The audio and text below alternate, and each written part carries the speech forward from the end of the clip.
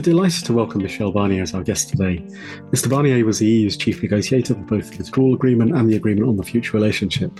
His book gives an inside view of the EU side, the positions of the member states, relations between the EU institutions, thinking within the task force, and the perceptions of the UK and its negotiating strategy. Essential reading for anyone interested in the EU's approach to Brexit. It's a book about the negotiations, but also about building a team. Moreover, it's a very personal book. It offers the author's reflections viewed through his own history, family and professional life. It discusses the contribution of many individuals on the EU side, especially in the task force, and it gives pen portraits of politicians and civil servants on the UK side. My Secret Brexit Diary, A Glorious Illusion, translated by Robin Mackay, is published by Polity Press.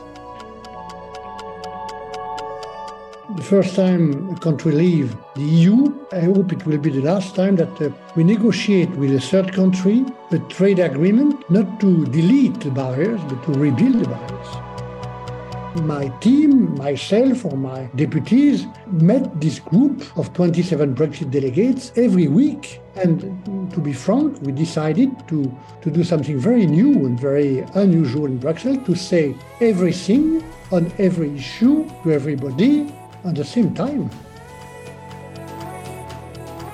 I don't know if I'm positive on Boris Johnson in my book. He has been always cordial with me. He was much more baroque, and it was really difficult to work with him and with David Frost.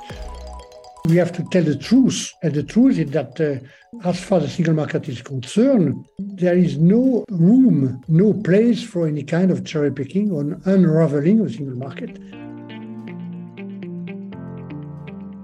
Can we ask you, first of all, what led you to write the book? What is it that you felt was important to let people know?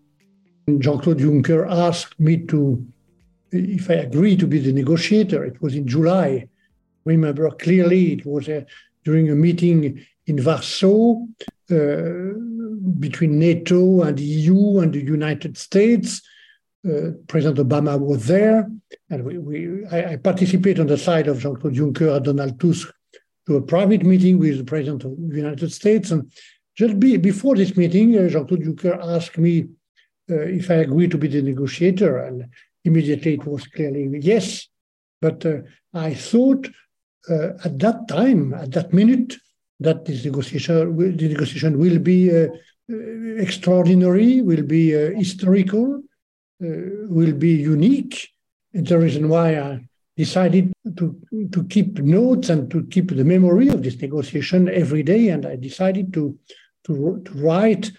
In your book, you reflect upon the reaction in the UK to your appointment. And you're very keen to emphasise in the book your great admiration for the UK, to note how your first vote in 1972 was cast in a referendum in France on UK accession, that you voted yes, despite the fact it was General de Gaulle, who was a hero of yours, that had twice imposed his veto on UK entry. You'd also had extensive interaction with the UK as a commissioner and French foreign minister. And I wondered, against all that background, how surprised were you that the UK Prime Minister David Cameron decided to hold an out referendum and that UK voted to leave? Frankly speaking, I was not surprised. But the reaction in the UK press, in a part of the UK press to my appointment, when I used to be the commissioner in charge of the financial services, I read in one of the newspapers of the UK that I was the most dangerous man in Europe. So no surprise. But the choice of the EU negotiator was the choice of the EU, nobody else. It's clear that I was surprised by the condition of this referendum, because I'm not sure that the Brexiters took the time to explain and to understand themselves the consequences of the choice. It was clear that these consequences was not explained to the UK people, the details in their truth. Coming back to my own conviction and my own involvement in politics, it's clear that I was very, very young, and I still am Gaullist. That means patriot and European. And to be frank, I think that line, to be patriotic and European at the same time, could be the line in UK too, because our two countries, two nations have many things in common. And I was interested to see in your book that you referred to two quite different books or two different perspectives, UK perspectives on the place of the UK in Europe. One is This Blessed Plot, which is a book by Hugo Young, which has quite a sort of pessimistic view of how the UK interacts with Europe and the European Union. And then Chris Patten, who sort of challenges a lot of the myths. Chris Patten, Conservative politician, former governor of New York and former commissioner. And I just wondered, did you recognise both, or did you prefer one reading than the other? Did one strike you as truer in your experience? I have the chance to work with lots of high-level British leaders, including Chris Patten, both of us to the same commission, chaired by Romano Prodi. It was a privilege for me and perhaps for him to be around this table.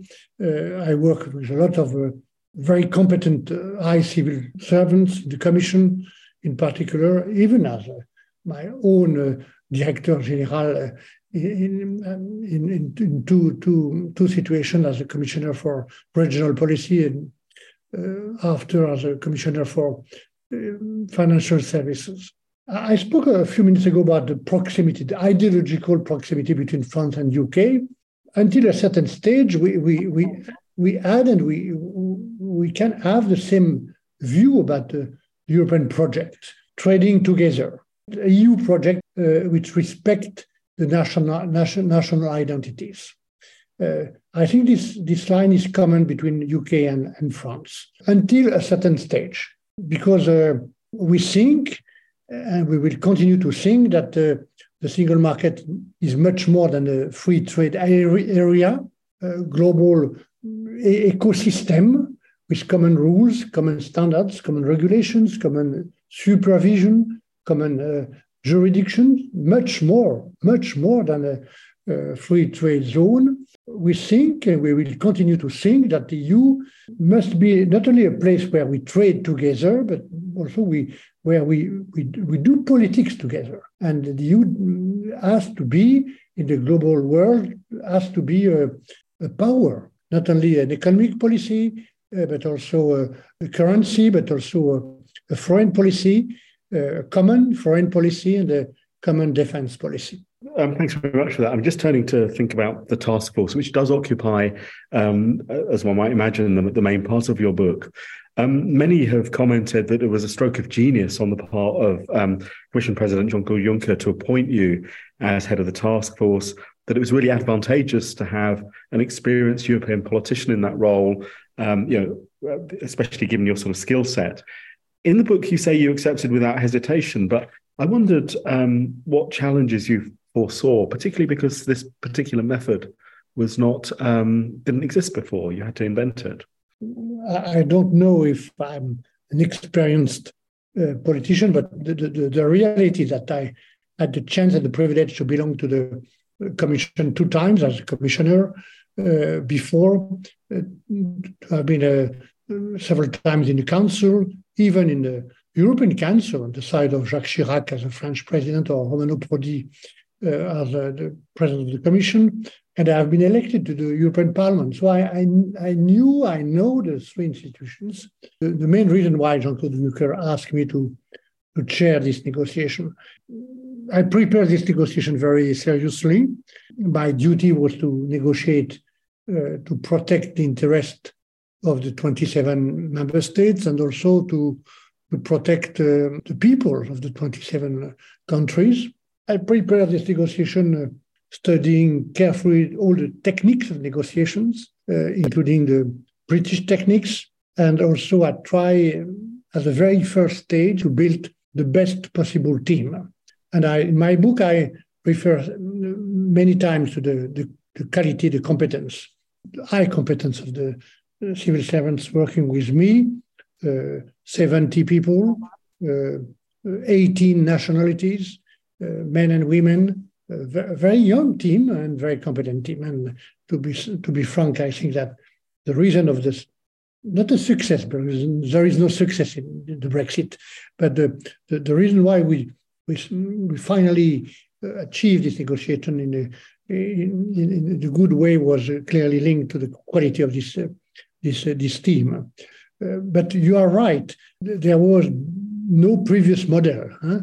The first time a country leave the EU, and I hope the last time, we negotiate with a third country a trade agreement, a second agreement, not to delete the barriers, but to rebuild the barriers. You spoke about being appointed by Jean-Claude Juncker in July.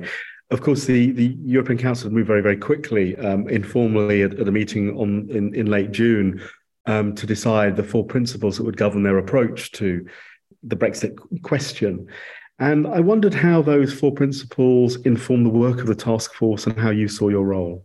The first conclusions, the first declaration of the European Council in June, a few days after the referendum, is and remain key for me, because everything is written in this declaration of the European Council, the method, the goal, the limit of the negotiations.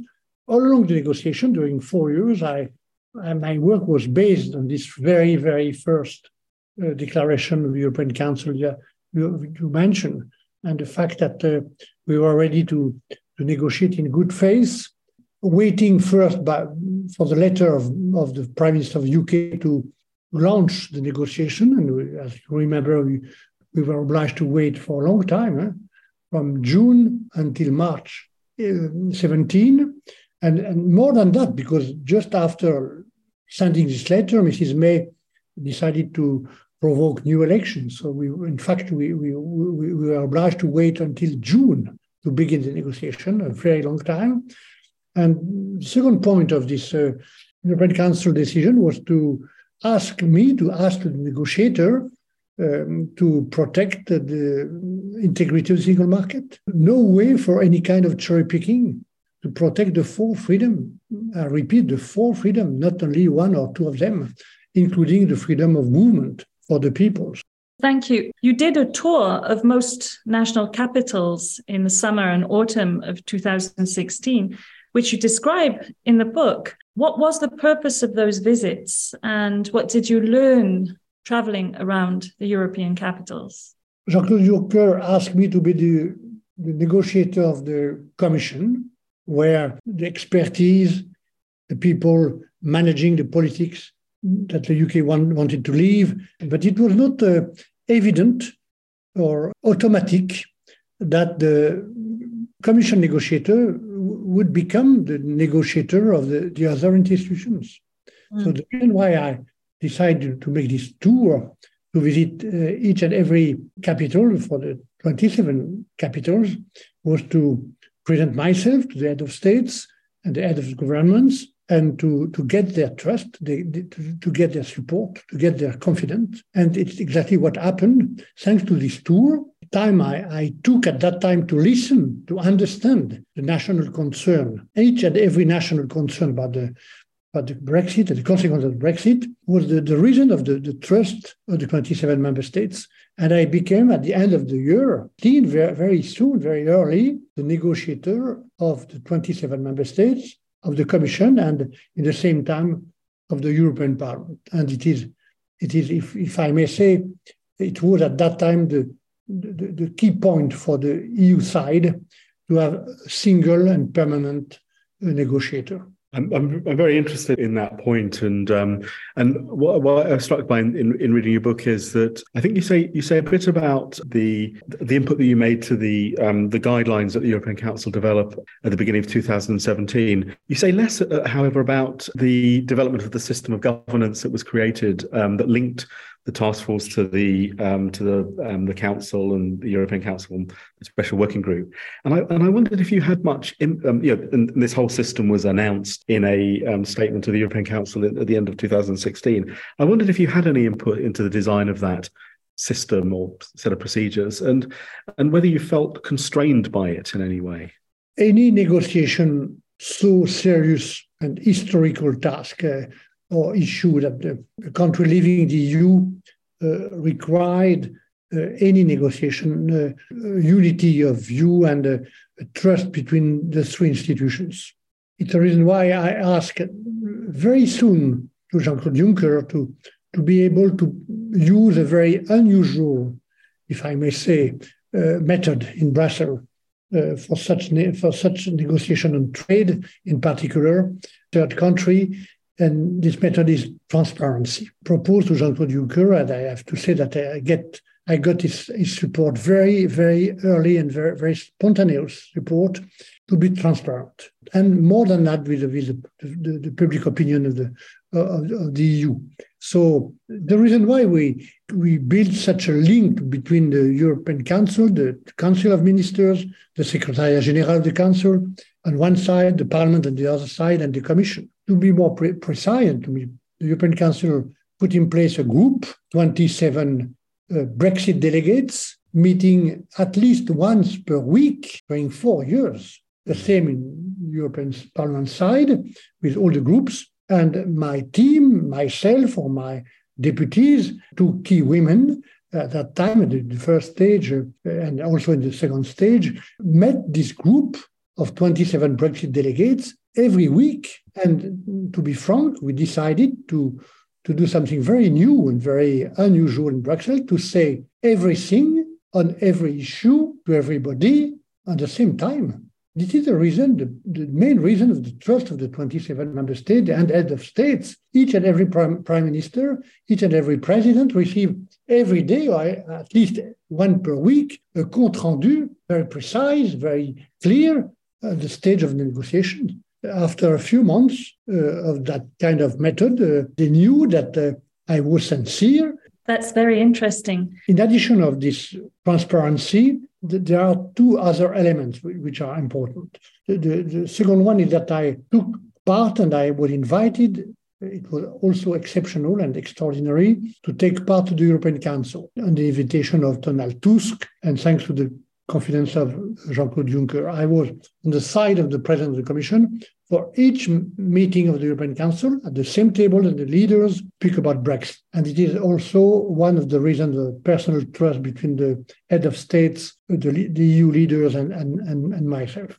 And the second reason, decided to visit each and every capital several times, one visit per week, meeting in his office or our office, the Prime Minister of the country, the key Minister of Finance and Foreign Affairs, Parliament, the national parliaments, trade unions, and the business community. Lots of work, personal involvement for myself and my team, but it was necessary to build every day, the unity and the trust of the 27 member states. If I may now turn to the EU's approach to the negotiations, in the book you express your admiration for UK civil servants, but are decidedly ambivalent about the politicians.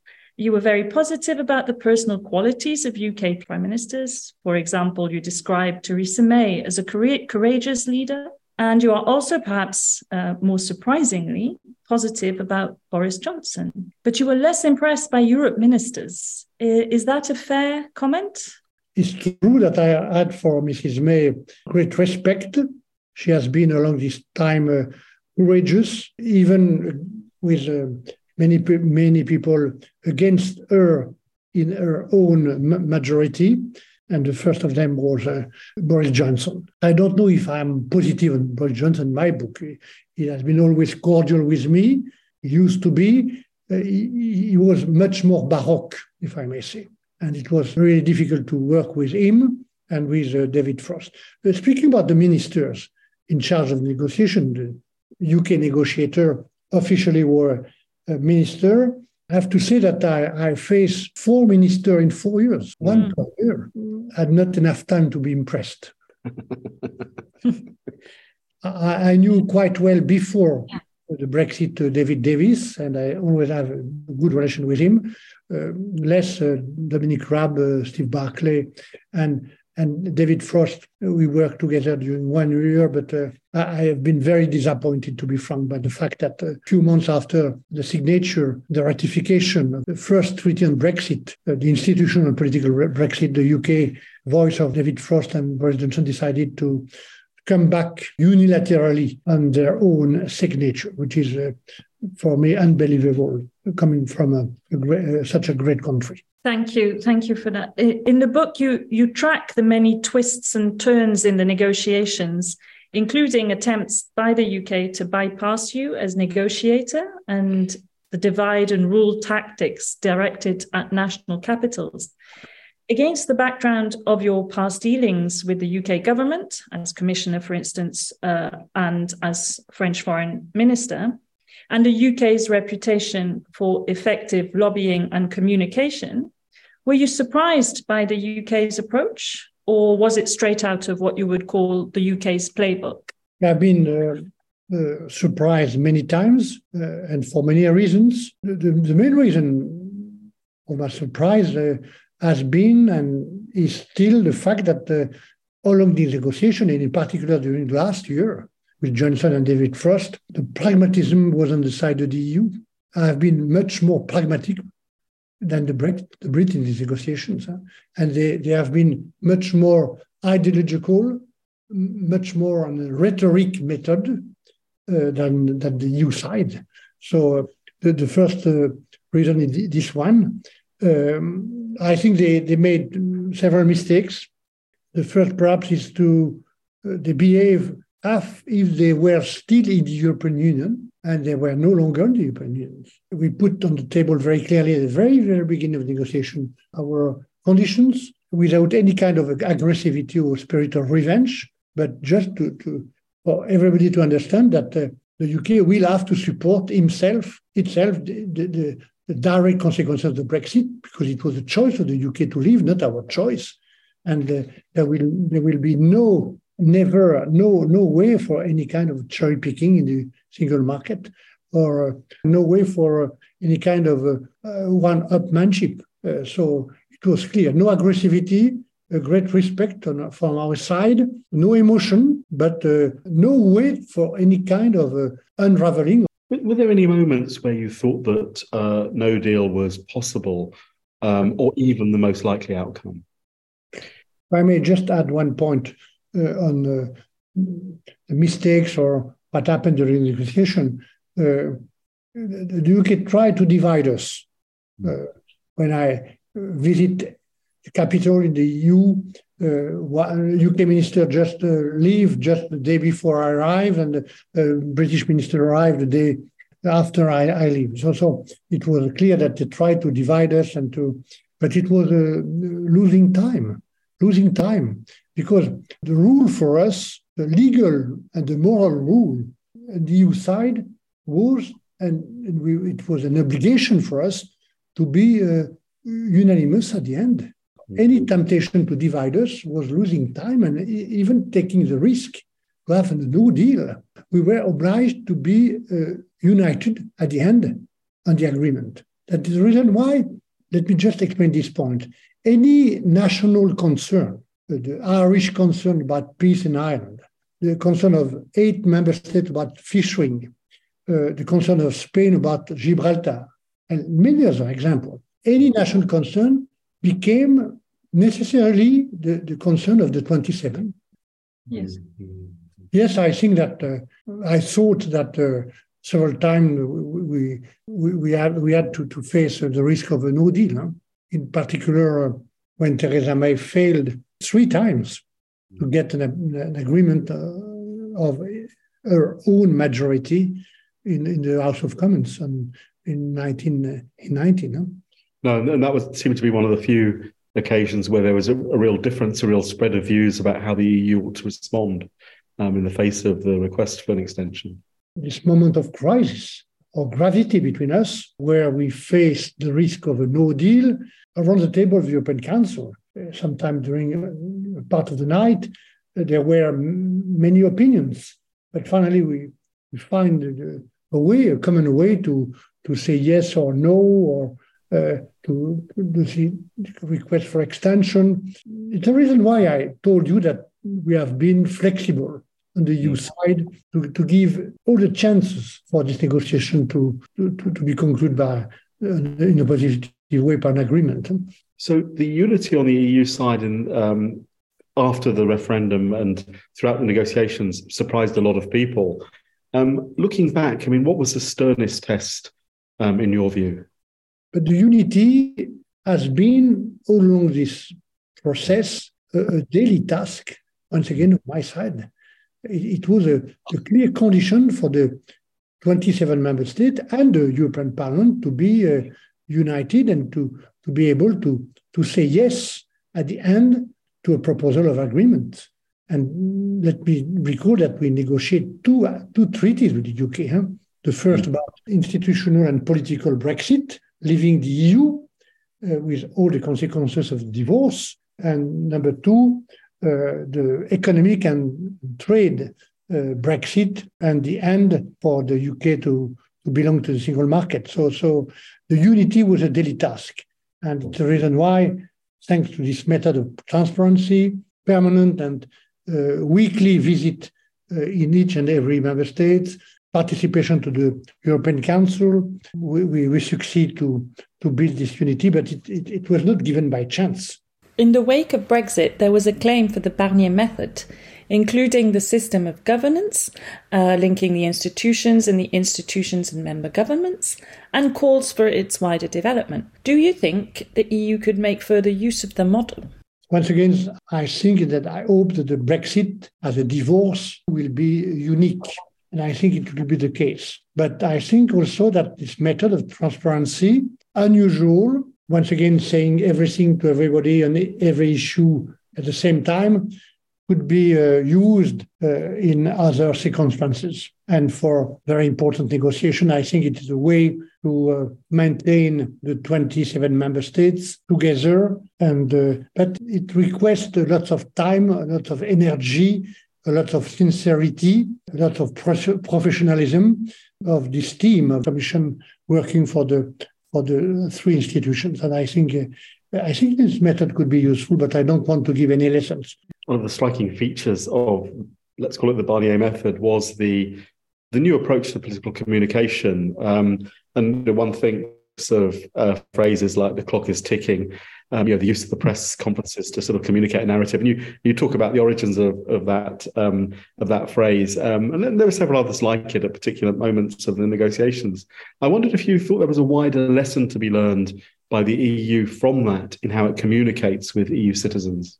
This sentence, the clock is ticking, has been used in a very specific circumstances by the Foreign Minister of UK, Boris Johnson, at the time.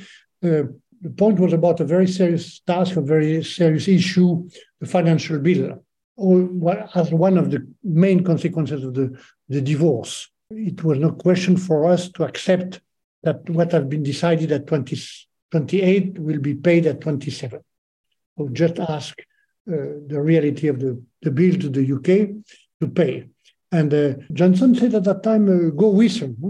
You remember? Go whistle. And my answer was during a press conference a few days after, don't hear anybody whistling. I just hear the clock ticking. So it was my answer. But the communication for the EU side, thanks to my team, a very competent team once again, was to be every day sincere, direct, and simple. And I think it would be useful for the future also. One of our observations about your book is how generous you are about your staff, how important it was for you to build a team, and how rare it is actually for somebody in public life to talk about this. Usually it's me, I did this, I did that. And it is one of the striking features of your book that you're very generous in recognizing. I don't know I'm generous. I just wrote the truth of what has been all along the process, a collective work. Yes. It was so complex. We recall that UK left 600 international agreements, leaving the EU, not only the EU, but also the single market and the customs union. So many consequences, social, technical, financial, political, economic consequences, generally underestimated by the UK side. It was so complex that nothing could have been possible without a very competent, extraordinary team. And it's the reason why I spoke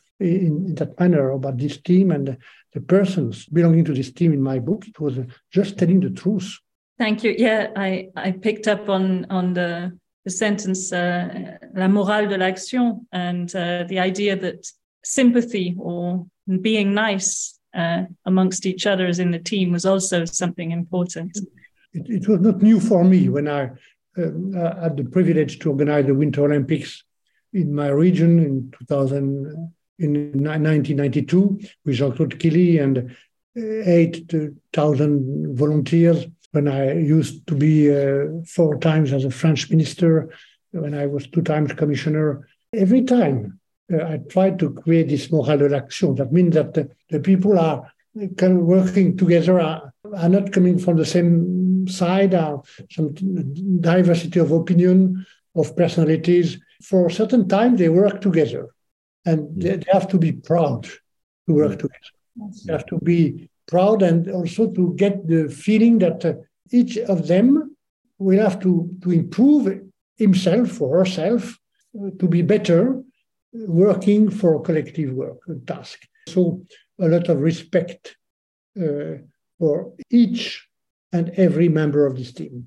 Looking back at the negotiations and the current state of the UK-EU relations, it is often asked if the EU should have taken a more flexible approach. What is your view on this? Once again, we have been flexible in this negotiation. We have been waiting for the British position, several times the British agreement of what we signed with the British government, several times. So we have been flexible to find finally an agreement with the Irish protocol, which was one of the key issues of the negotiation, not the only one, but the most sensitive issue. We are ready to be flexible and to be pragmatic, but the place where we had no flexibility, and we will have in the future no flexibility, the single market. We have to tell the truth.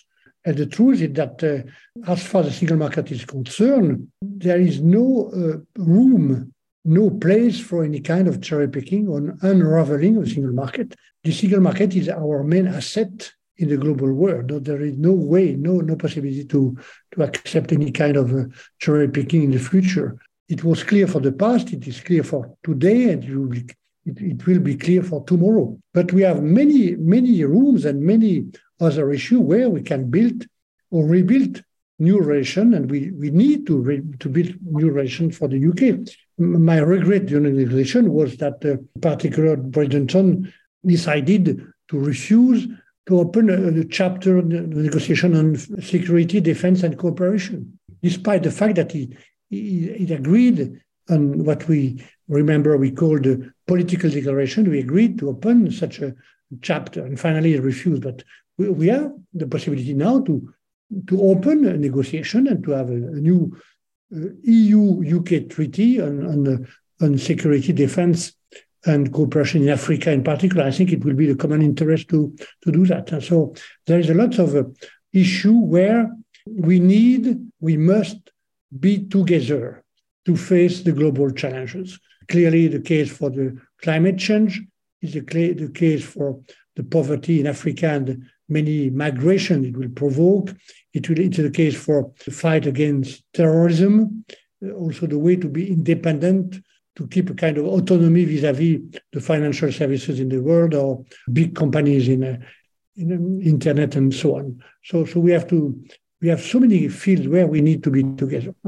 One of the commitments that the European Council made in June 2016 was it would do the more to address the reasons behind Brexit and more broadly the rise of Eurosceptic populism. I wondered if you thought the EU has lived up to that promise. This point is key because the Brexit didn't happen by chance.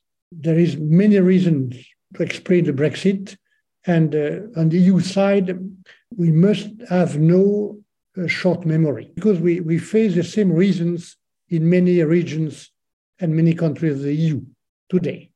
It's too late to draw the lesson on the UK side, but it's not too late on our side.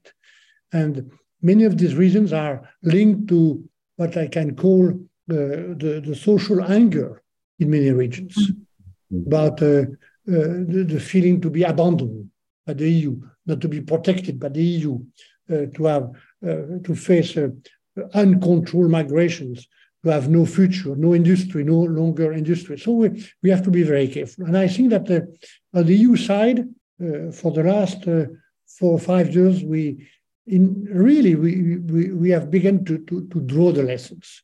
If you look at what we have decided in our trade relations to be less naive, if you look at what we have decided to protect and to control the external border, creating 10,000 new jobs to control the borders, if you look at what we have decided to do for the very first time to launch industrial policy, if you look at what we have decided for the very first time to borrow together after the COVID crisis, to borrow together 750 billion euros and invest together in the sector of the future, I think that the proof is on the table.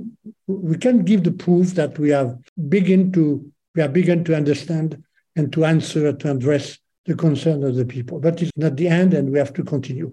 Moving on then, so you refer to your Gaullist roots and philosophy throughout the book. Did your experience of negotiating Brexit make you think differently about the EU, or what it means to be a patriot and a European? I didn't change my view and my feeling about the EU. Since the very beginning of my political involvement when I was 15 as a young Gaullist, and even a few years after when I decided to fight for the yes accession of UK, Ireland, Norway, and Denmark 1973 for the French referendum on the accession of these 4 countries, I always tried to keep the line to be patriotic and European. That means that for me and for many of us, the EU will not be a federal state. It's not about a unique people, a unique nation, a single state. There were 28 nations, 27 today, 24 national languages. This is the reason why the EU is so complex. The management of the EU is so complex, to be frank, because managing 28, 27 today nations, respecting the national diversity, the national identities, and working together, pooling many of our politics just to be strong, just to be respected by the other global power in the world, it cannot be simple. And my regret is that in the UK side, as sometimes in the French side, the leaders did not take the time to explain, to assume the consequences of this complexity, the price to pay to be united and never uniform. Looking forward now, you visited the UK several times since the negotiations were concluded. You've done many talks and media interviews. I wondered, do you get a sense that things have changed in the public debate in the UK, or is there a better understanding of the EU, or is it the same? No, it's not the same, because there is much less arrogance on the Brexit side, the Brexiter side. I asked this question to Mr. Farage when he asked me for a meeting in my office as a negotiator. And he was unable to give me any proof of the added value of the Brexit. It's the same situation today. I can see that Brexit is still in the headlines in your country, in the UK. It is not the case in the EU side. For us, the Brexit is in the books, if I may say. And we are using our energy, our intelligence, our capacity to build the future of the EU, not to speak about the past. Some commentators have been surprised by the stance you took following the Brexit negotiations when you went back into French politics. Do you think there was any contradiction or tension with your approach to Brexit? No, certainly not. We are not speaking with the same points. The point I mentioned during my bidding for the presidential election in France, in my party, the primary, was about how to control the migration coming from the third country, Africa or Middle East and so on. It is totally different but what at stake during the campaign of the referendum about the freedom of movement inside the EU. I will never put into question the freedom of movement inside the EU, which is one of the four indivisible freedom of the single market. So we are not speaking about the same point. I still think that we have to put in place, for human reason, but also for political reason, we have to put in place new rules in Europe and in France to have a better control of the migration coming from the third country. You've said on a number of occasions that the door to the UK rejoining is always open, but presumably that would be by the Article 49 route, and the UK couldn't conceivably expect to obtain the opt-outs it previously enjoyed. Do you think is that your reading of the situation? It's true that any country which want to rejoin the EU will have to go through the Article 49, and the UK knows quite well the terms and conditions. But once again, I repeat that the door is open. It has been the choice of the UK people, majority of the UK people to leave. It will be the choice of the UK people to choose what kind of link of relation the UK will have in the future with the EU. I don't want to comment at this point. It will be a sovereign choice of the UK people, but the door is open and on the terms and conditions of the EU. We've already touched on this a bit, but you pointed to the importance of future cooperation between the EU on issues such as migration, on the environment, on climate, on counter-terrorism. And we can add to this defence and foreign policy. I just wondered if you had any thoughts about the form that should take. The legal form of a treaty. We have negotiated and signed and ratified 2 treaties. The first one of the divorce, and the second one on the future relations and the trade relations.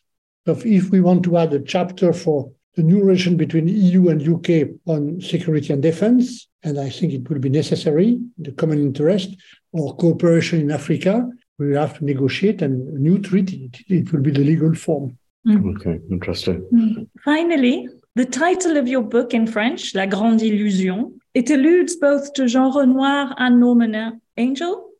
Could you explain what you intended by the title and whether you think the illusion is any closer to being dispelled in the UK and more widely? The title of my book has no direct link with the famous film of Jean Renoir, or the famous book, The Beginning of Last Century of Norman Angell. But it is the same title. I choose this title because I think Brexit is a great illusion. The false promise of the Brexiters to the UK people, you can be stronger being alone. It's an illusion in the global world. We cannot be stronger alone because we have not enough size, enough population, enough strength, enough resources to be respected in the global world by the other great powers, China, United States, Russia, and the other, India, together to create enough capacity to be respected. So this is the great illusion of the Brexit. There is, to be frank, another illusion I want to mention on our side. The illusion that a political situation which seems improbable will never happen, or the Brexit is a proof that something improbable can happen. I want to thank you for talking about your book. For me, it was a great journey to navigate that complexity. Thank you, Mr. Barnier. Thank you very much for your attention, your invitation. Thank you very much. Thank you very much. Thank you again. Thanks for your time. My pleasure. Goodbye.